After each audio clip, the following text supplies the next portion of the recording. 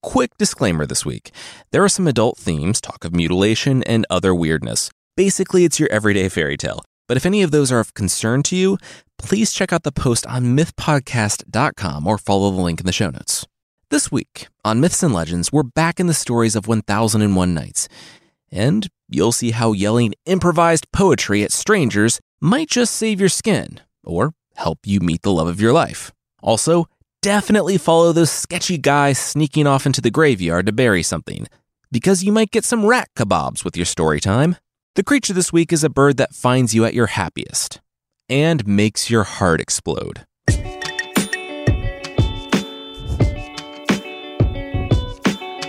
This is Myths and Legends, episode 295, What's in the Box?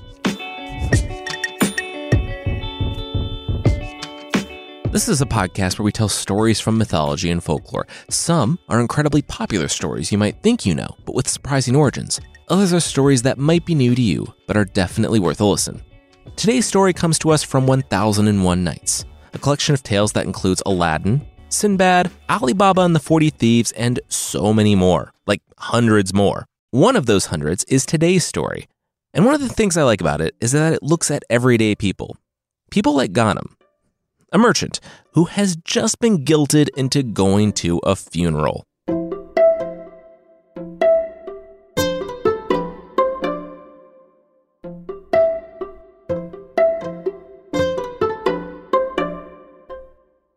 Ghanem had a pretty nice house in Baghdad, if he could get to it.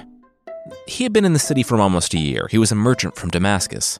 He had a nice house with cushions and curtains, the story takes an effort to point out, and he kept all of his goods there, his silks and spices and trinkets and whatnot, and he was good. He could buy things for 1 dinar and sell them for 2, which, margin-wise, a 100% markup is good. Except today, it had been closed. The market, that is. Over the year, he made friends with the other merchants, and sadly, one of them had died. Since they all worked constantly, all of his friends were merchants, so the market was closed that day. The other merchants said Ghanem could take the day off, or, if he wasn't completely terrible and horrible, could join them at the funeral. What Ghanem didn't know, upon washing himself and making his way out of the city gates, was that the funeral was also kind of a sleepover. You see, the merchant's friends and family went all out. Tent over the grave and a full buffet so they could be comfortable while they read the Quranic verses and celebrated the merchant's life. It was nice, as, funerals go. But come nightfall, Ghanem started getting antsy. He hadn't been showy with his money in town, but he hadn't been hiding it either. Everyone knew Ghanem was doing pretty well. And right now, his house was sitting locked, but unguarded. He never really thought about it, but as I've learned over the last 7 years, when you're self-employed, it is really hard to take a vacation. He never considered what he would do if he had to be away for the night, or even out of the city for any length of time. Still, you can't be the first one to leave. So he would just wait. Surely someone would leave early and he could pop up right after. But they loved this guy, the dead guy, that is. Kept talking about how great he was, crying, oh, he'll be missed, blah, blah, blah. Yes, Ghanem knew that was the point of funerals, but come on. Ghanem couldn't have been the only acquaintance who had been peer pressured into coming to this thing. But he was. Around midnight, he felt like he could hear his door getting kicked in and the thieves carrying off a year's worth of work. He had everything back in the house. He had to go. He couldn't just stay here all night. Oh, just remembered. I have business I have to do. Serious business, Ghanem said. The other merchants said it was the middle of the night. Ghanem smirked. Well, that was why they would always be number 2. If you don't sacrifice everything at the altar of money, can you even call yourselves merchants? Yes, the merchants replied. Not from where I'm standing, which is at the top. Ghanem winked and finger-gunned. He walked away with swagger. Nailed it. The swagger quickly transformed into a panicked speed walk, which, I don't know if you've seen a speed walk, that's the objective opposite of swagger. The lanterns lit his path. The chatter of the city rose in the night. The city gates were closed. Who closed the gates? Oh, we do it every night, he heard from above. A guard patrolled the wall. Are we at war or something? Ghanem asked. Every night. Really? The guard said, well, what was the point of having gates if you never close them, right? Ghanem said, oh, well, could the guard just open them up and let him in? Ooh, that's a no-can-do, my dude. No-can-dude? That sounds weird. The answer is no. There's a contraption and a big wheel and chains. It is this whole thing. Just like find a place to sleep, they open at dawn. But my house, it is full of riches and no one is guarding it. All my neighbors are out of the city too, Ghanem yelled. The guard said, well, if the merchant wanted to give him his address, he would be happy to check up on the house. Full of riches, the merchant said. Ghanem stopped himself. You know what? He would be fine. He would just sleep in the graveyard. The guard yelled after him, okay, just, if he decided to tell the man where his unguarded house full of riches was, the guard would be happy to check on them or something.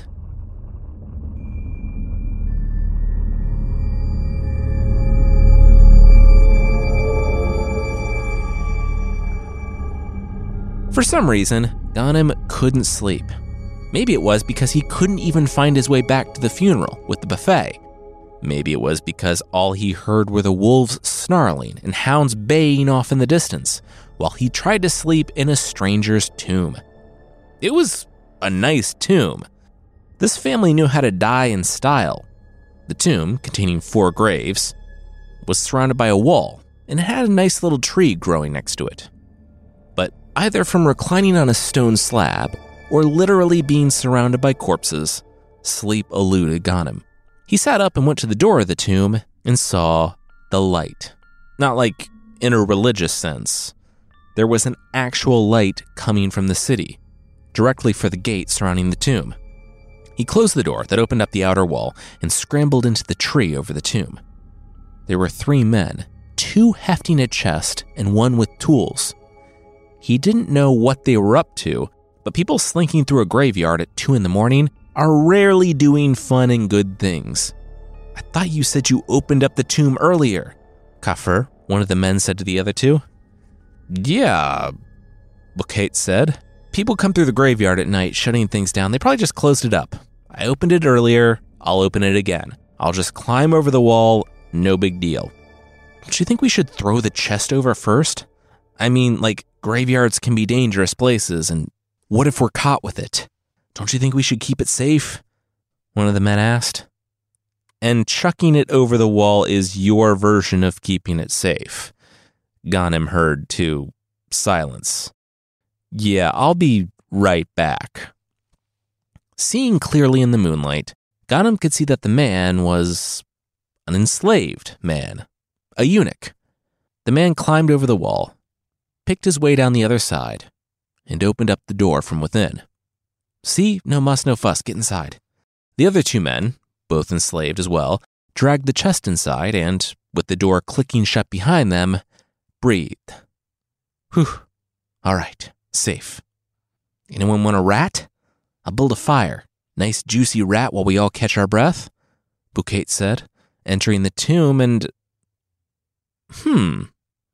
What? The other 2 men asked.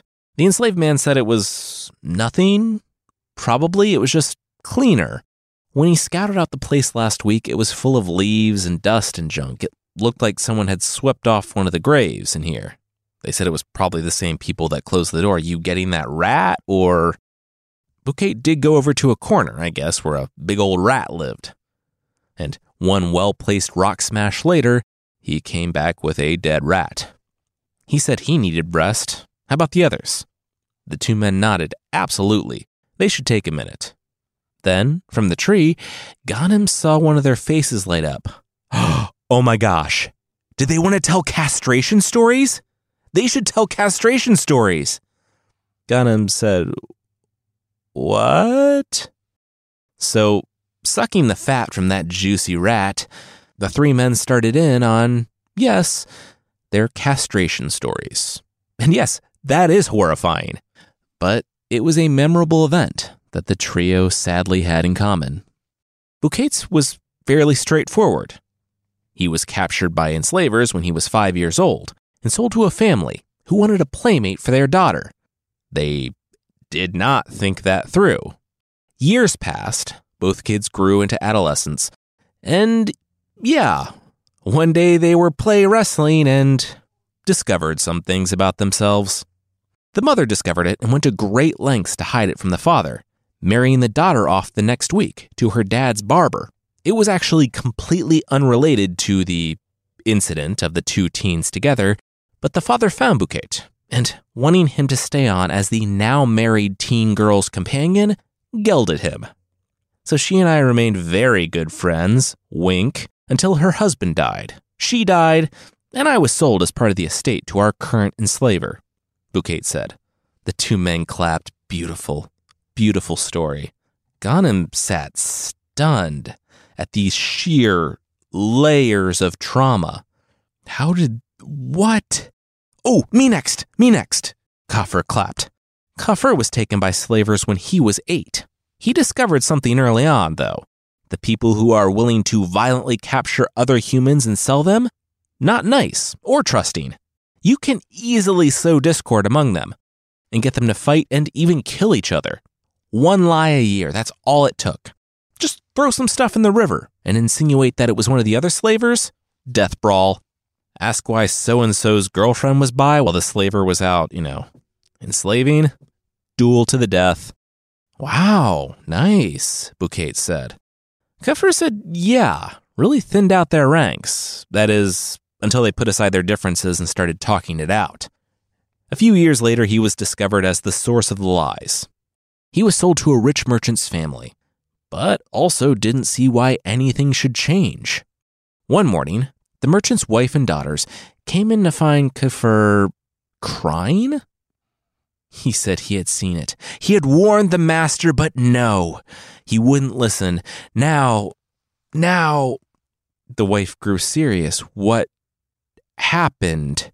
Kafur said he warned his master, don't have your weekly merchant meeting underneath that old wall. It was too unstable. It could crumble in an instant and kill him. And it did. The merchant and so many others were dead. He tried to get the authorities, but no one would believe him, and Kafur could only barely hide his smile when she believed him. The merchant's wife, that is. Racked by anguish, she started sobbing, then tearing at her cloak, then punching herself in the face. Kafur said that he didn't think that was a healthy way to deal with grief, but the girls started doing the same thing. Then, things really kicked off. The wife started by flipping the couch. A daughter grabbed an axe and started chopping it to pieces, while the wife sobbed and started throwing vases and other valuables right through the windows, eyes clouded by tears as she did. The daughters climbed and tore down shelves. Kafur heard from the kitchen, come tear down these cupboards and break the china inside. Kafur's face lit up. Yes! Wow, this was unexpectedly awesome. By the time he made it to the kitchen, he was crying again, wailing that his master was gone. Nothing could solve this pain, but maybe breaking more stuff would help. They told the governor that the merchant was dead, and Kafur led the funeral parade back to the house. He made it back before everyone else, and Kafur, what happened here? The merchant asked. He was standing, stunned, back home after his merchant brunch, and why was everything everywhere? Why were Kafur's clothes ripped and his head covered in dust like he had been mourning? Kafur broke down. The master said no. Oh no. A wall fell on them, Kafur said, and even he was surprised by how much mileage he was getting out of this wall-falling story. Kafur hugged the distraught merchant. Then the procession came down the road. The wife and daughters, mourning the husband, met the husband, mourning the wife and daughters. Wow, it is a miracle! Kafur clapped his hands. The husband had never been happier to see his family. The family never happier to see the father. It's like you need to be grateful for what and who you have in your life. That is the gift I've given you today. You'll always be content if you only want what you have. Then Kafur looked at the family closing in on him. Right, guys? So I felt a bonk on the head and I woke up and, nothing. Honestly, if I had known castration was on the table, I probably would have just escaped. They did not take that well. Anyway, in the time since he had been drifting from noble house to noble house, he doesn't lie as much anymore. Turned out the people who are willing to subjugate and enslave others, they have a terrible sense of humor. They ended up not having time for the third guy's story. What started as a quick break from hefting a chest turned into an hours-long story time. The sun was about to come up, and if they were discovered here, they would be in so much trouble. All right, they should go clear out a spot. Ghanem could see through the opening in the wall of the tomb as the three men pried up a stone and dug out underneath, placing the chest inside. They patted the dirt down on the base of the tree, came back, and replaced the stone. When it was all done, as the sun was beginning to rise, Ghanem couldn't tell the stone had ever been moved. The three enslaved men made their way out of the courtyard and locked the gate behind them. Now, when people are burying a chest in the graveyard, there's obviously a reason they wanted to keep things secret, but I don't know. You have to wonder what's in there. There wasn't even a question in Ghanem's mind. Of course he was gonna look. And if he didn't cover it with the same amount of perfection that the others did, who cares? That was their problem, not his. He, too, pried up the stone and followed the allure of the mystery box. It wasn't even locked. He flipped it open, excited for the gold or jewels or whatever inside, and saw her? A woman. A woman had been stuffed into the chest. Ghanem reeled. Okay, yeah, this was suddenly his problem. If he was caught here with a body in a chest, things would not end well for him. No one would believe that he had been chilling in a tree all night listening to castration stories. Was that even a thing? He had to do what the other guys had done and make this disappear, and then he saw her chest rise, ever so slightly. He gasped. She was alive. She was alive and drugged. He pulled her from the chest and laid her out in the tomb, and it wasn't an hour until she gasped awake. She looked around in a panic, spouting off a half a dozen names Ghanem didn't know. Even if he did know them, though, he wouldn't have heard them. He was too entranced. She was beautiful. She sat up. The last thing she remembered, she was surrounded by the screens and the curtains of the palace harem. What was she doing in this tomb? Not really caring about the concept of too soon, Ghanem grinned. She was stunning. He had never seen anyone like her before. Sure, she had just woken up drugged in a chest after likely an attempted murder, but also, he was going to shoot his shot here. Real quickly, I shouldn't have to say this, but the internet has shown me otherwise. Don't do this. Don't hit on people who are in vulnerable situations.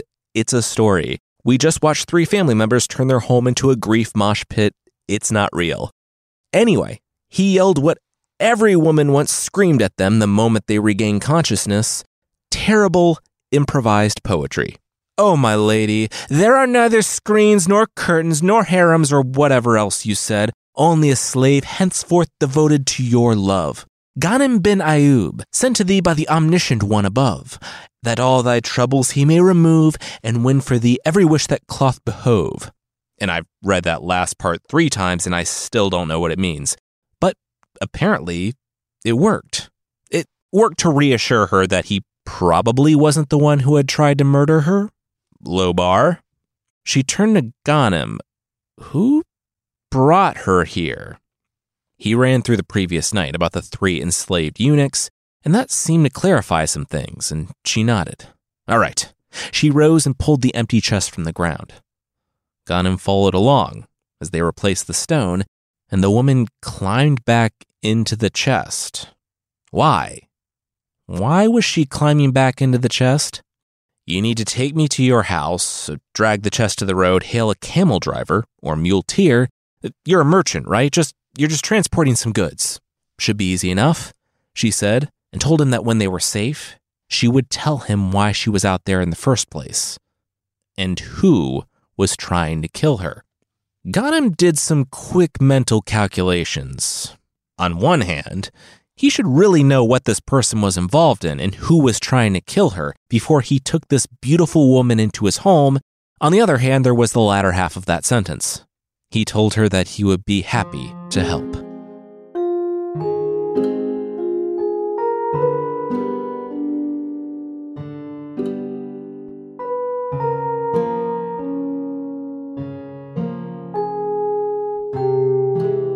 We'll hear the stranger's half of the story eventually, but that will be right after this.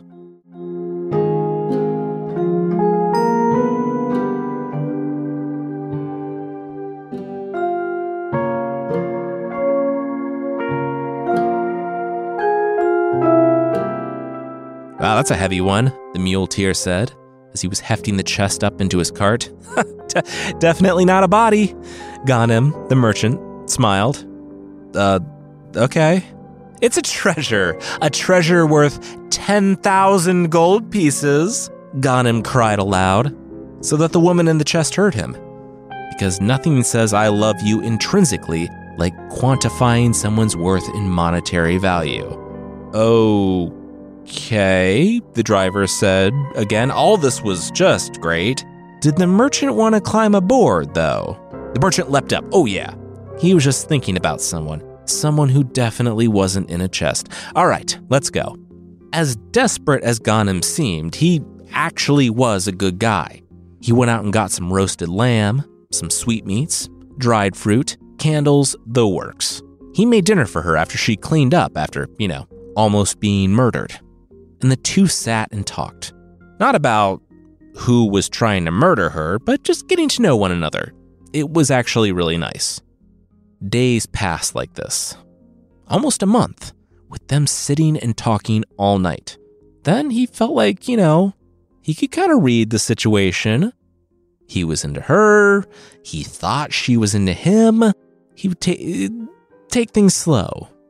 He looked her in the eyes and slowly moved toward her, and she put a hand on his chest. He stopped. He must have misread that situation because she said no, absolutely not. She felt it too. They were in love. Then she leaned back, grabbed a wineskin, and started just guzzling it. Ghanem said, what's happening right now?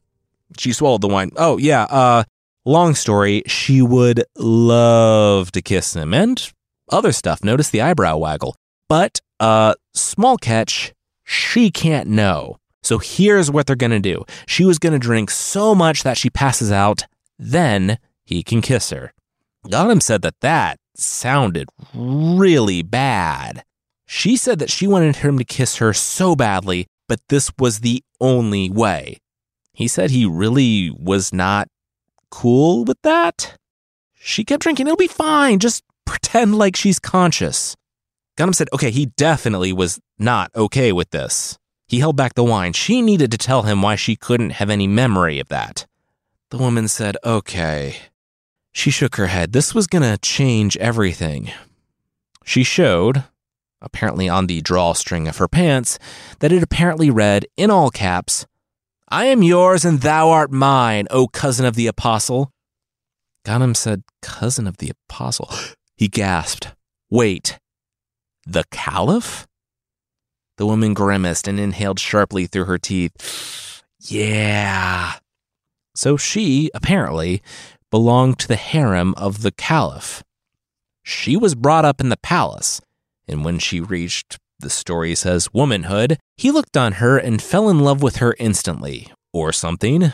She was named one of his concubines, had 10 enslaved girls to wait on her, and her own apartment. The only problem with being the favored concubine was that the Caliph was also married. His wife, Zubaydah, according to this story, was cool with the situation to his face, but secretly trying to low-key murder the concubines when the Caliph went on his work trips. So that's what she did. Zubaydah hired one of the woman's enslaved workers to jam some sleepy drugs up her nose. And then she woke up in a tomb, with Ghanem ogling her. Ghanem cried. He wept and beat his chest. Why? Why? Kut, the woman, stroked his back. It's okay. She was safe now. He helped her to feel safe again. Why? Why can't they be together? Like physically, Ghanem said, still weeping and beating his chest. What is love's taste? Ghanem asked, composing some on-the-spot poetry that is apparently his thing. What is love's taste? They asked and answered I. Sweet is the taste, but 'tis bittersweet. Kut grimaced. Oh, so he wasn't torn up by her harrowing story, but the fact that they couldn't have it. Ugh. Still, she was distraught as well. She loved him and wanted to be together. The next day, when he returned home from doing merchant stuff, they confronted the temptation head-on by sitting across the room and staring at each other for hours, telling themselves that no, they couldn't, which, definitely didn't make things more difficult.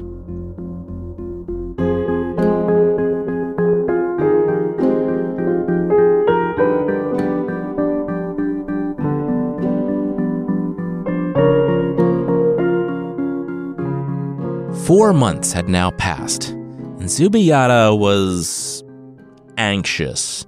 At first, murder seemed like such a solid solution. Now, she wasn't sure. There were a lot of loose ends, like all the ends. What if any of the enslaved people talked? What if the Caliph asked, hey, where's my favorite concubine? Oh, she's dead? Where did we bury her? Calm down, the crone said to Zubaydah. All these problems were solvable. Zubaydah breathed. Thank you, heretofore unmentioned character in which I can confide. What should she do? 2 words, the crone said. Wood corpse. The girl was dead, right?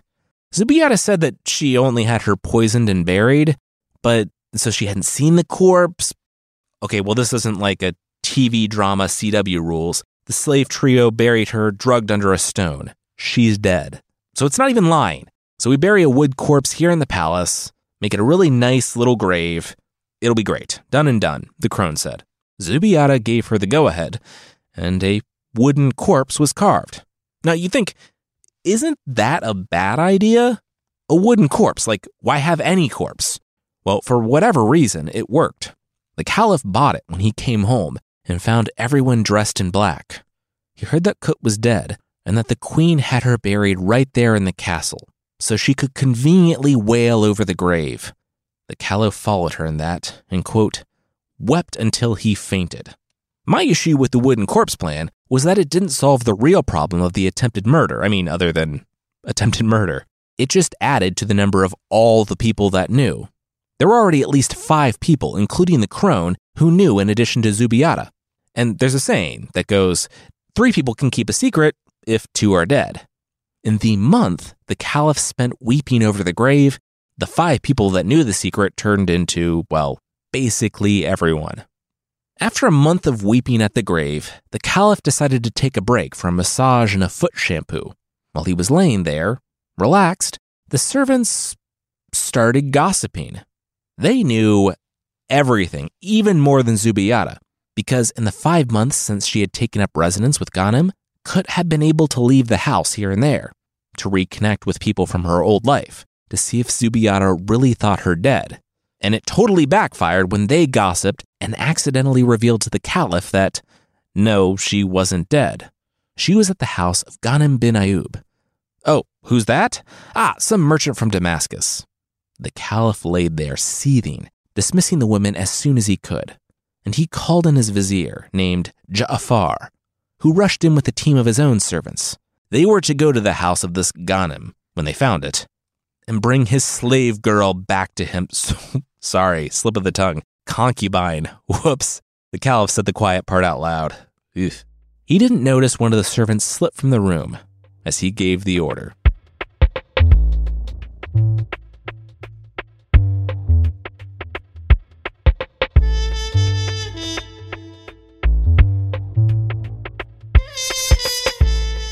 We'll see how the couple stays one step ahead of the law, but that will, once again, be right after this.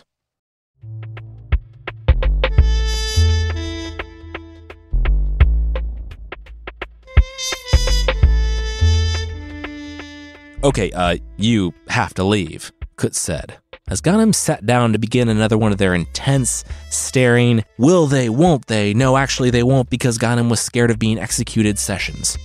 Ghanem said, what? Kut explained, yeah, she had heard from one of her old friends, one of them in the employ of the Caliph's vizier. The vizier, Ja'afar, was coming for them, right now. Ghanem said, wait, seriously? She said, yeah, he would likely be arrested and killed, so seriously, he should go. Now. He said he was really glad he didn't live here. They should both go to Damascus. Kut winced. Yeah, it was really well known that he was from Damascus, so he probably shouldn't go home either. She said she was so sorry she had gotten him into this situation.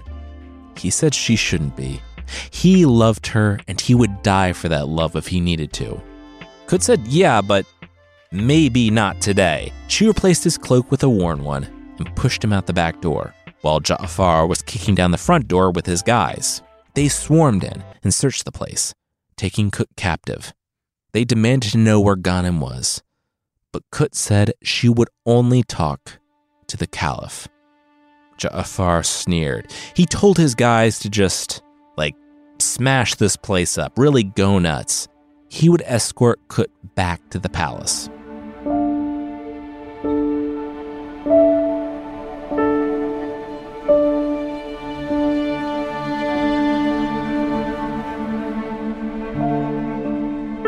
Kut explained to the Caliph that she loved Ghanem, and she begged for his safety and release.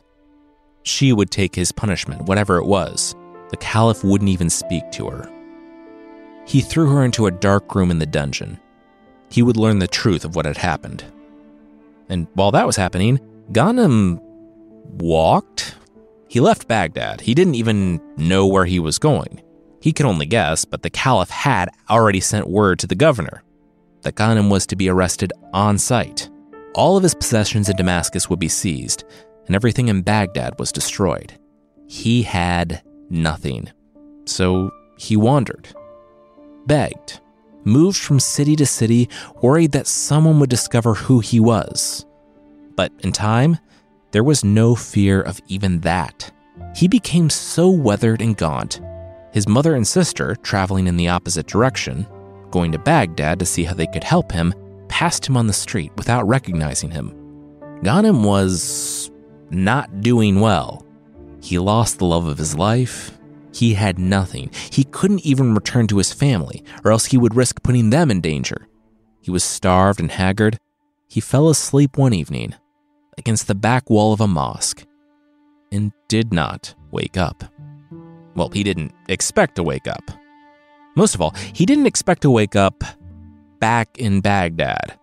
He positively freaked out when he recognized the mosque and the healer. Okay, how did he get here? Well, it turned out that the people in the village were super nice. When he collapsed, they took him to the doctor, but when his condition didn't improve, they gathered money to send him to a healer in Baghdad. They strapped him unconscious to a camel, the story says, and took him all the way back. And the healer had returned him to health so that he could be executed by the Caliph, which, as soon as the healer discovered his identity, the Caliph learned. Ghanem was dragged from his sickbed, barely healed, by the guards that were waiting for him to wake up. He was taken to the palace. He passed his mother and sister, crying, and a door swung open, and he saw Kut in tears.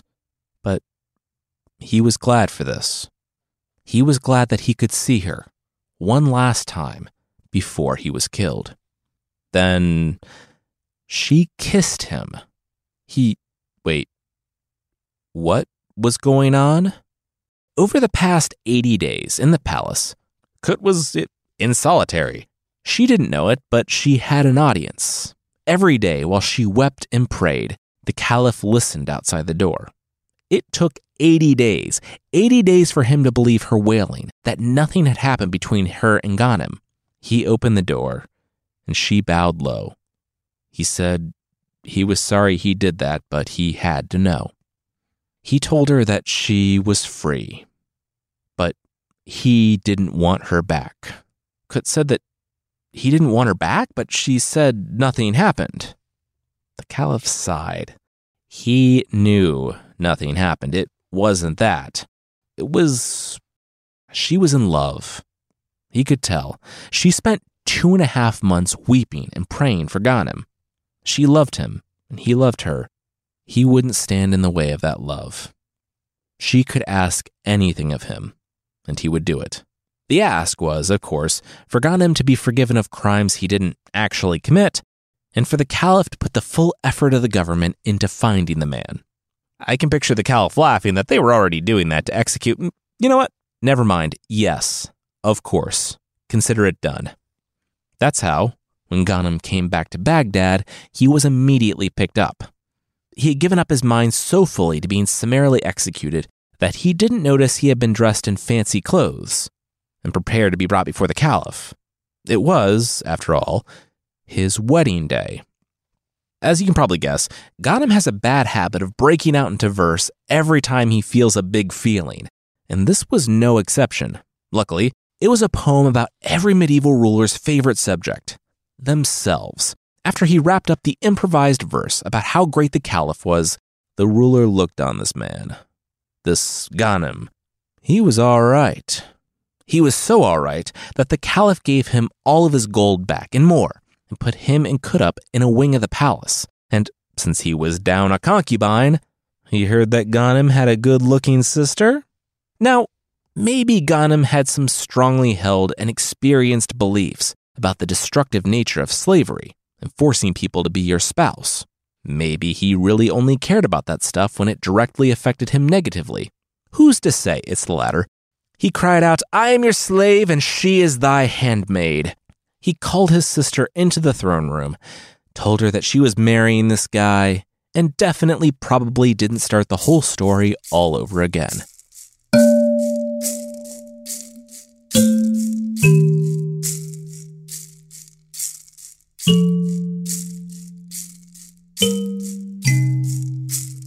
That's it for the story this week. It was a fun, low-key, brutal one, especially in the beginning. I do like how it followed everyday people, though. Like, people who are not in positions of power, like the eunuchs, the concubine, and to some extent Ghanem, though Ghanem was super ready to join the system that persecuted him almost to death the moment an opportunity presented itself, so maybe he's not the best role model. Next week, we have some light Greek myth mixed in with an amazing story of a guy who wants to become a sorcerer, and how that very much does not go well. If you'd like to support the show, there's still a membership thing on the site, and really soon to be on Apple Podcasts, too, for everybody wanting a different way to subscribe. So keep an eye out for that. For less than the price of LED flashlight gloves with LED bulbs built into the index finger and thumb, you can get extra episodes and ad-free versions of the show that are not like having the worst, though maybe actually the most low-key useful X-Men power ever. Check out mythpodcast.com/membership for more info on the membership.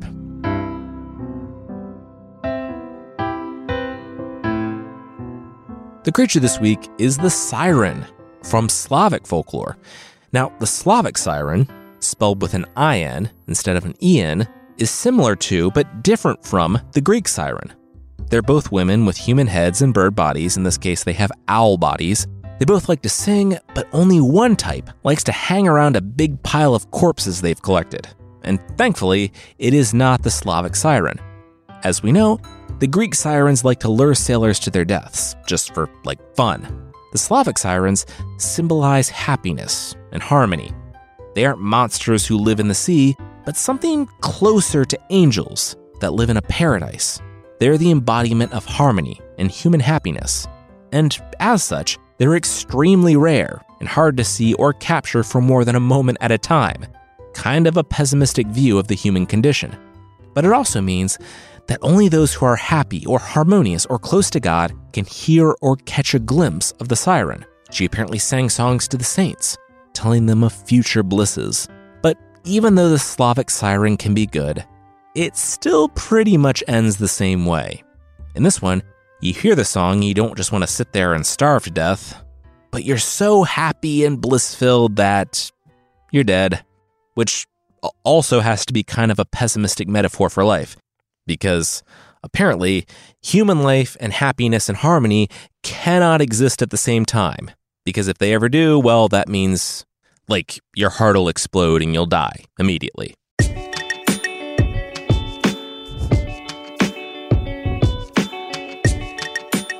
That's it for this week. Myths and Legends is by Jason and Carissa Weiser. Our theme song is by Broke for Free, and the Creature of the Week music is by Steve Combs. There are links to even more of the music we used in the show notes. Myths and Legends is a registered trademark of Bardic Enterprises, LLC. Thank you so much for listening, and we'll see you next time.